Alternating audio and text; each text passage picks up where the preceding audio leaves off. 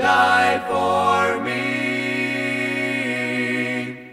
Take note, at 20 minutes after 1 o'clock, KHMG 88.1 FM, Harvest Family Radio. Patience is our topic today. Let's take you back to James chapter 1, where this word for patience appears. This is this steadfastness, not losing focus through times of even the most extreme difficulty. James, a servant of God and of the Lord Jesus Christ, to the 12 tribes which are scattered abroad, greeting. My brethren, count it all joy when you fall into diverse temptations, that's testings of our faith. Knowing this, verse 3 of James 1, that the trying of your faith worketh patience. That's what we want to have. That's the result that we want to attain. But it comes through diverse temptations. It comes through the trying of your faith. That's how patience comes. But let patience have her perfect work, that you may be perfect and entire, wanting nothing. Your faith is perfected through these hardships and trials of faith. Then it says in verse 5, if any of you lack wisdom, let him ask of God, that giveth to all men liberally and upbraideth not, and it shall be given him. When you're facing these trials, these testings of faith, these hardships, ask of God for wisdom.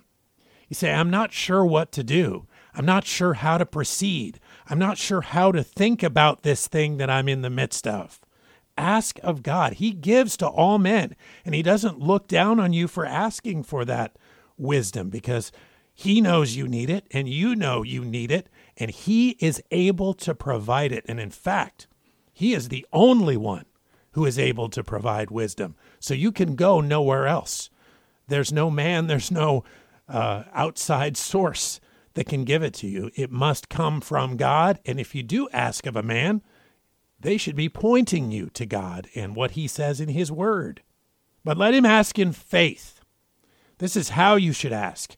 James 1:6, let him ask in faith, nothing wavering. For he that wavereth is like a wave of the sea, driven with the wind and tossed. That's exactly the opposite of this patience, which is a steadfastness, a not losing focus. This is the opposite of that. This is going back and forth, always losing focus, not quite keeping your gaze straight. So don't be like that. It says, for let not that man think that he shall receive anything of the Lord. A double-minded man is unstable in all his ways. Patience, the theme today on Take Note.